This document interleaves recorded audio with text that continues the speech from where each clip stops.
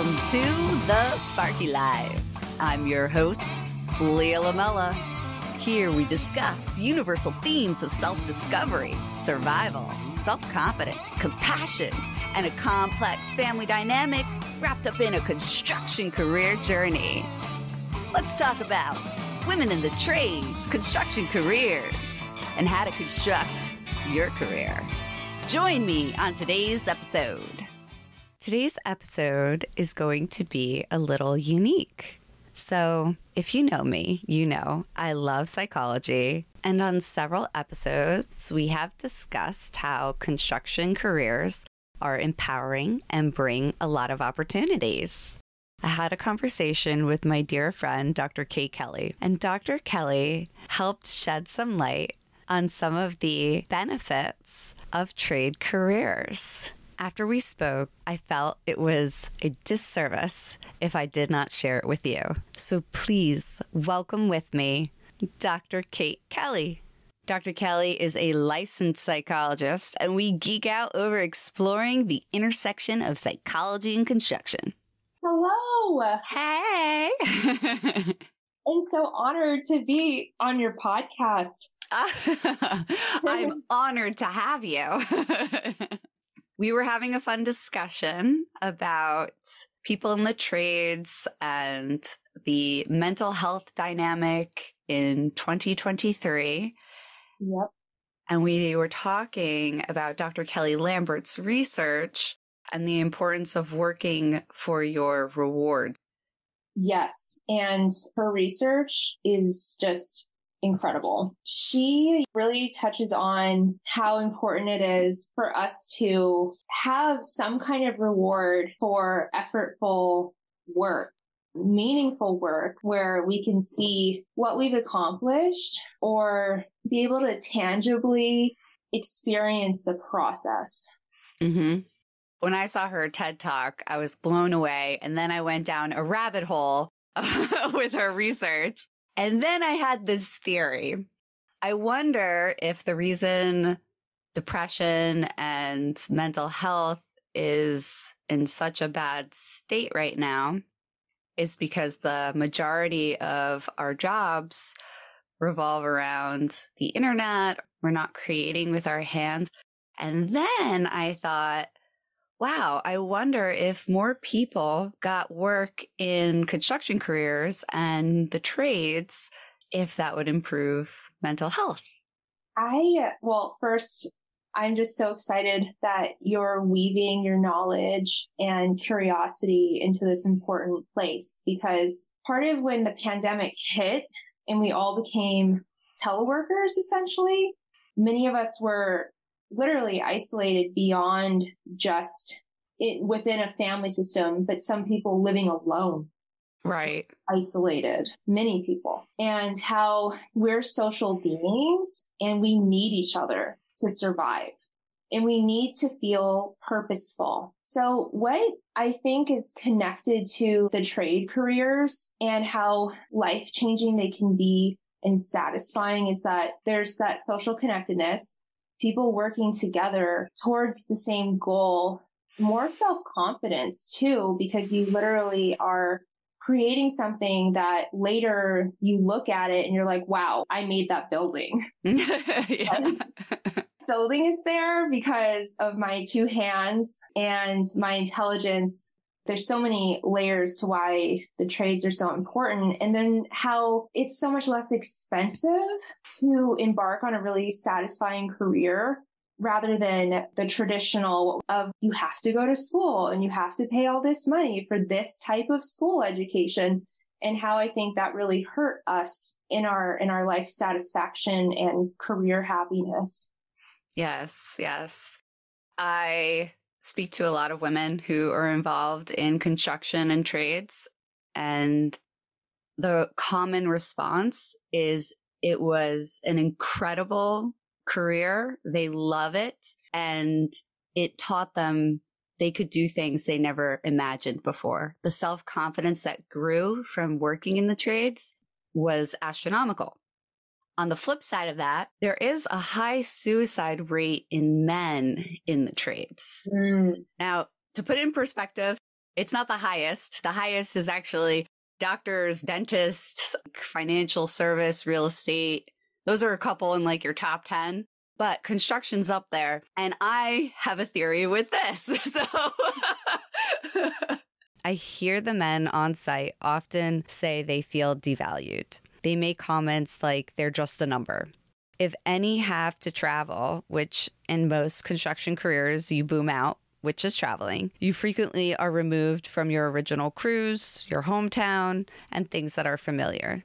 The typical structure is imperial, where you have the crew who listens to the lead, and the lead who listens to the foreman, and the foreman who listens to the superintendent.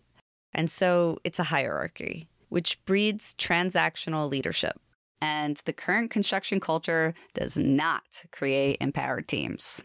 Most men that I work with say they are treated as a number, and they feel detached and devalued at the companies they work for. That being said, I can't help but wonder if soft skills were introduced to construction careers, if that would lower suicide rates.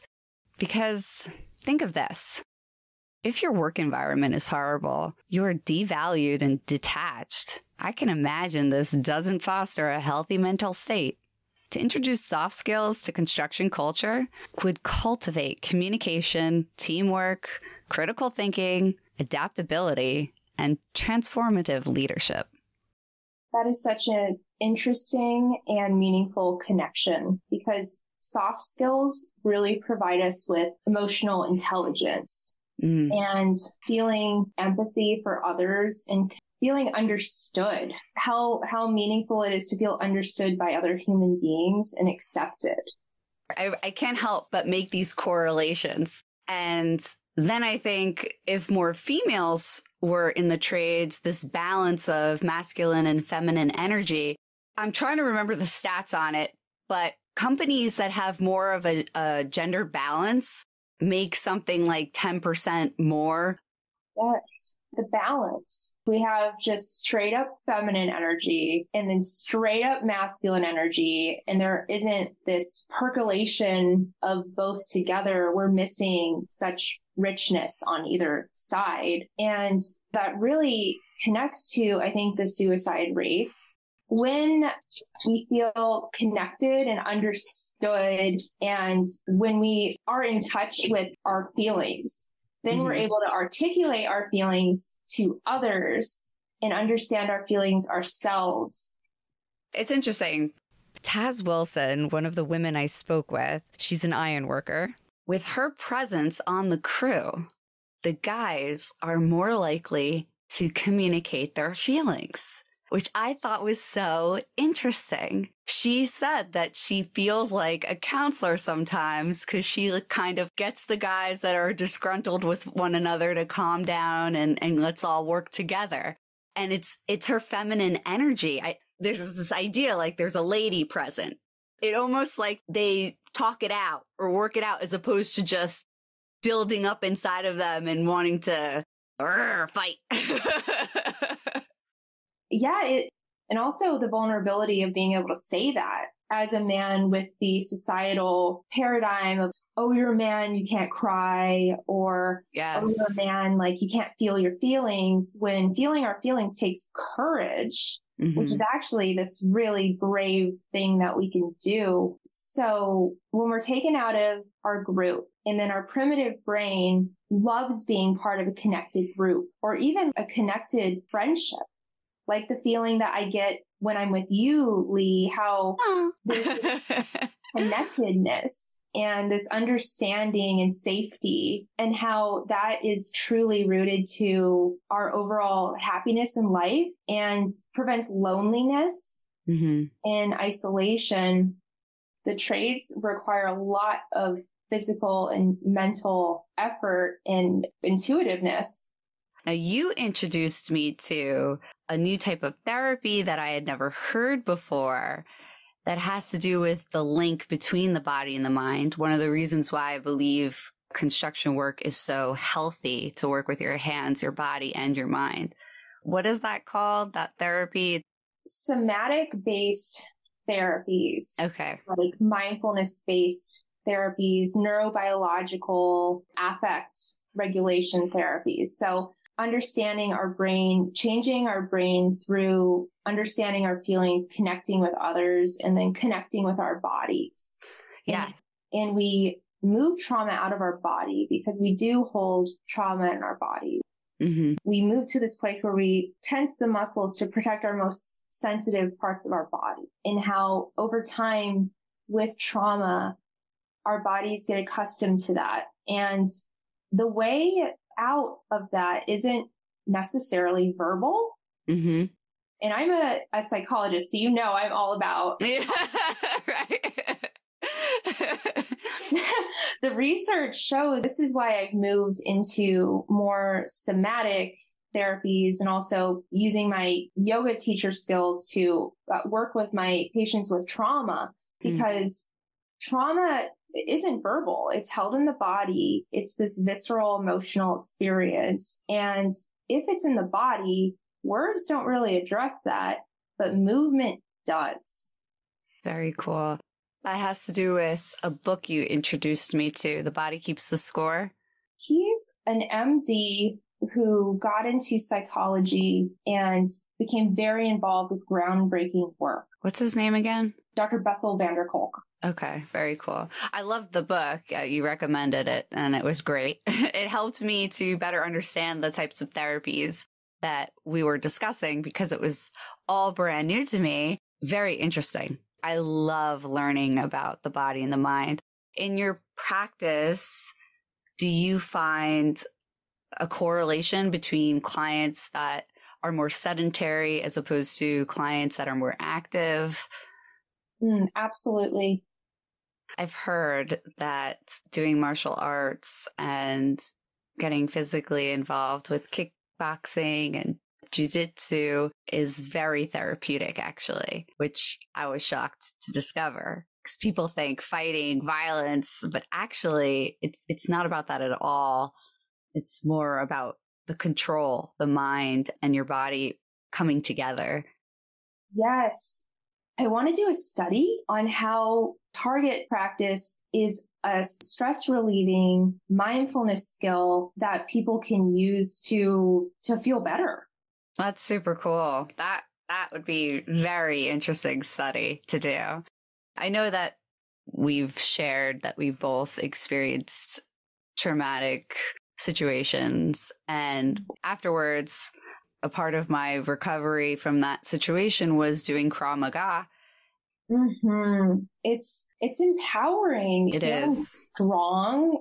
Early on when we met, when our friendship was blossoming in the beginning, to lift together. Yes, we went to go to the gym.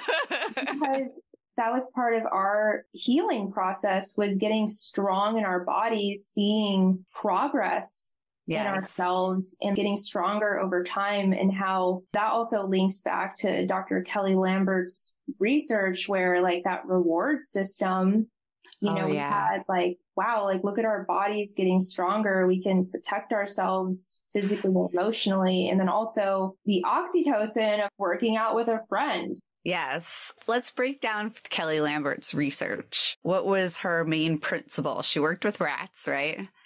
Yes. So she's a neuroscientist and really charming lady. She's really cool. Yeah. She used Fruit Loops to do her research with little rats. Just so cute. It wasn't really cute. And I think rats are really underrated. Oh, totally. I agree. They are so smart. I agree with you completely. Yes. But essentially, she did research on the brain's reward system and how different areas of our brain grow when we do different things. And she found that the rats were motivated by doing an intentional action to get the Fruit Loop. Because if they didn't work for the Fruit Loop, then they were kind of like, okay, I know I'm going to get the Fruit Loop. Yeah, they weren't as excited about it. They started to lose interest, right? In getting the Fruit Loops. Like they didn't care anymore. They lost, is it the dopamine effect? Is that correct? Like if we're happy all the time, happiness is no longer happiness. Right. You need to have the whole spectrum.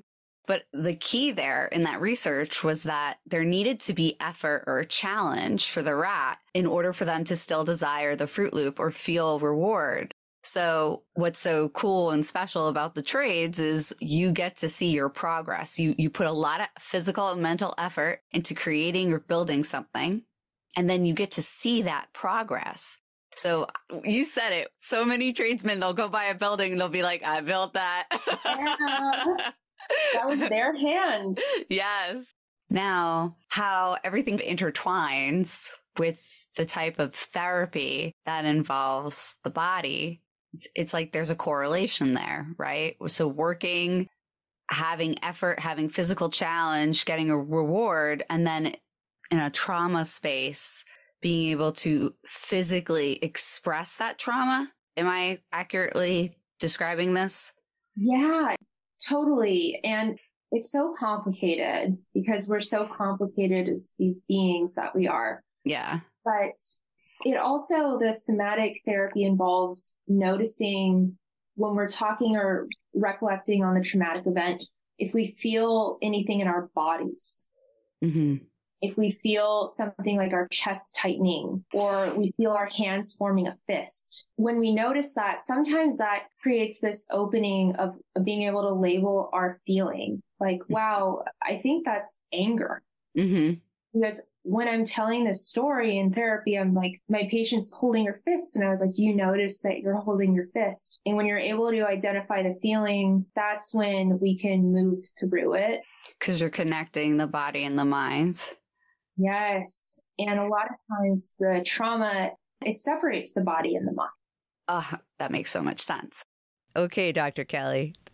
I often ask my guests, since Sparky Life centers around construction trades, what's in your tool belt? I mean this figuratively. Could you share with us a key skill set, one of your accumulated capabilities that has helped you achieve your goals? Okay, so what I think has helped is having self-compassion. Aw. Because I can be really hard on myself. Yeah. I can relate. And when I'm like replaying a session in my head and I'm like, oh my God, I wish I had moved this direction instead of that direction. Mm-hmm. That doesn't help me be a better psychologist. Yes. That actually lowers my self-esteem and my motivation. Whereas if I'm compassionate and remember I'm a human in the room too, that when I open my heart and I connect my heart and my brain to do my absolute best, it's not always going to be as shiny as I want it to be. Right. And some days it'll be a good session, but it won't be one of the stellar sessions. Yeah. So instead of overthinking on my drive home or at the end of the day when I'm cooking dinner, just saying, okay, I did the absolute best I could, and challenging that inner critic, because when we move through self-doubt, if we're compassionate to that part of ourselves and we keep persisting and moving forward, that's how we move through it. That is so powerful. I never realized how self-compassion is so powerful. I always knew empathy and compassion for others was powerful. It's challenging to understand self-compassion when you're an empathetic person like you are, Lee, and how I think I'm me? empathetic person too. And it's like self-compassion. What do you mean? That seems like self-absorption or right. It can get so easily confused in your head, somehow selfish, but that's not true. And it's not true, because when we're kind to ourselves the way we are to others, then we're better able to give our gifts to the world, whatever those gifts may be. I love that. When we feel healthier and we accept who we are compassionately, others benefit. Yes. Yes. Thank you so much for being here today. It was such a pleasure having you, Dr. Kelly. Thank you. It's an honor to be on your show because it's an incredible show. And I have had so much fun talking to you about this, and I could just nerd out on and on about all of this. So thank you so much for having me. It was so much fun geeking out on theorizing with Dr. Kelly. I always enjoy speaking with her. I hope this conversation with Dr. Kelly stirs up some sparks within you. I'd love to hear from you. Do you think any of the correlations that we made today make sense? There is so much self-worth within your grasp. All we need to do is to empower each other. The current state of construction is a system, and we can decide if we want to change this system. What changes would you make? If you like this podcast, be sure to subscribe and rate us 5 stars. The reviews on Apple and Spotify really help us reach listeners like you. Thank you for joining us. If you felt a spark in today's episode, I invite you to write a review. I'd love to hear what lit you up. Take what resonates with you. And if you'd like to hear more of The Sparky Life, please subscribe, like, follow, and share. Until next time, create the sparks in your life.